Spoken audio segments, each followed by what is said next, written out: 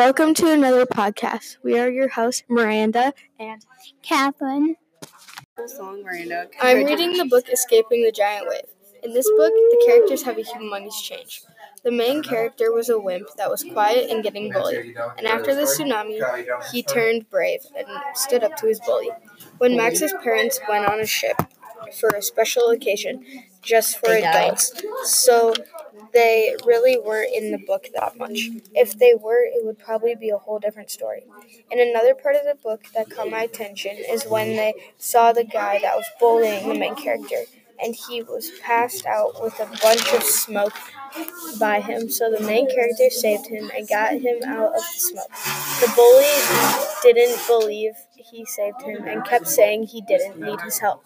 Even though he bullied the main character for so long, he still decided to save him. In conclusion, the main character is really nice, responsible, and caring. Now let's hear what you have to say about your book, Catherine. The book I'm reading is The Land of Stories by Chris Colfer. There are two main settings in the story. One is at school and the other is in the Land of Stories.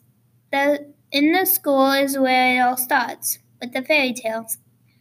They were talking about fairy tales, and then they got homework to go with their lesson about fairy tales.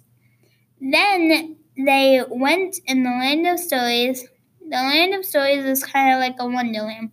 It's full of fairy tale princesses, talking frogs, and queens are the princesses or saviors in the forest. They were in a kingdom where criminals go to hide out.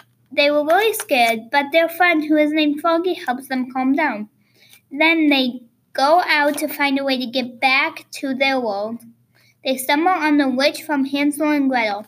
They escape by using her powers against her. It was a dark and gloomy place, and they found themselves in trouble on every corner.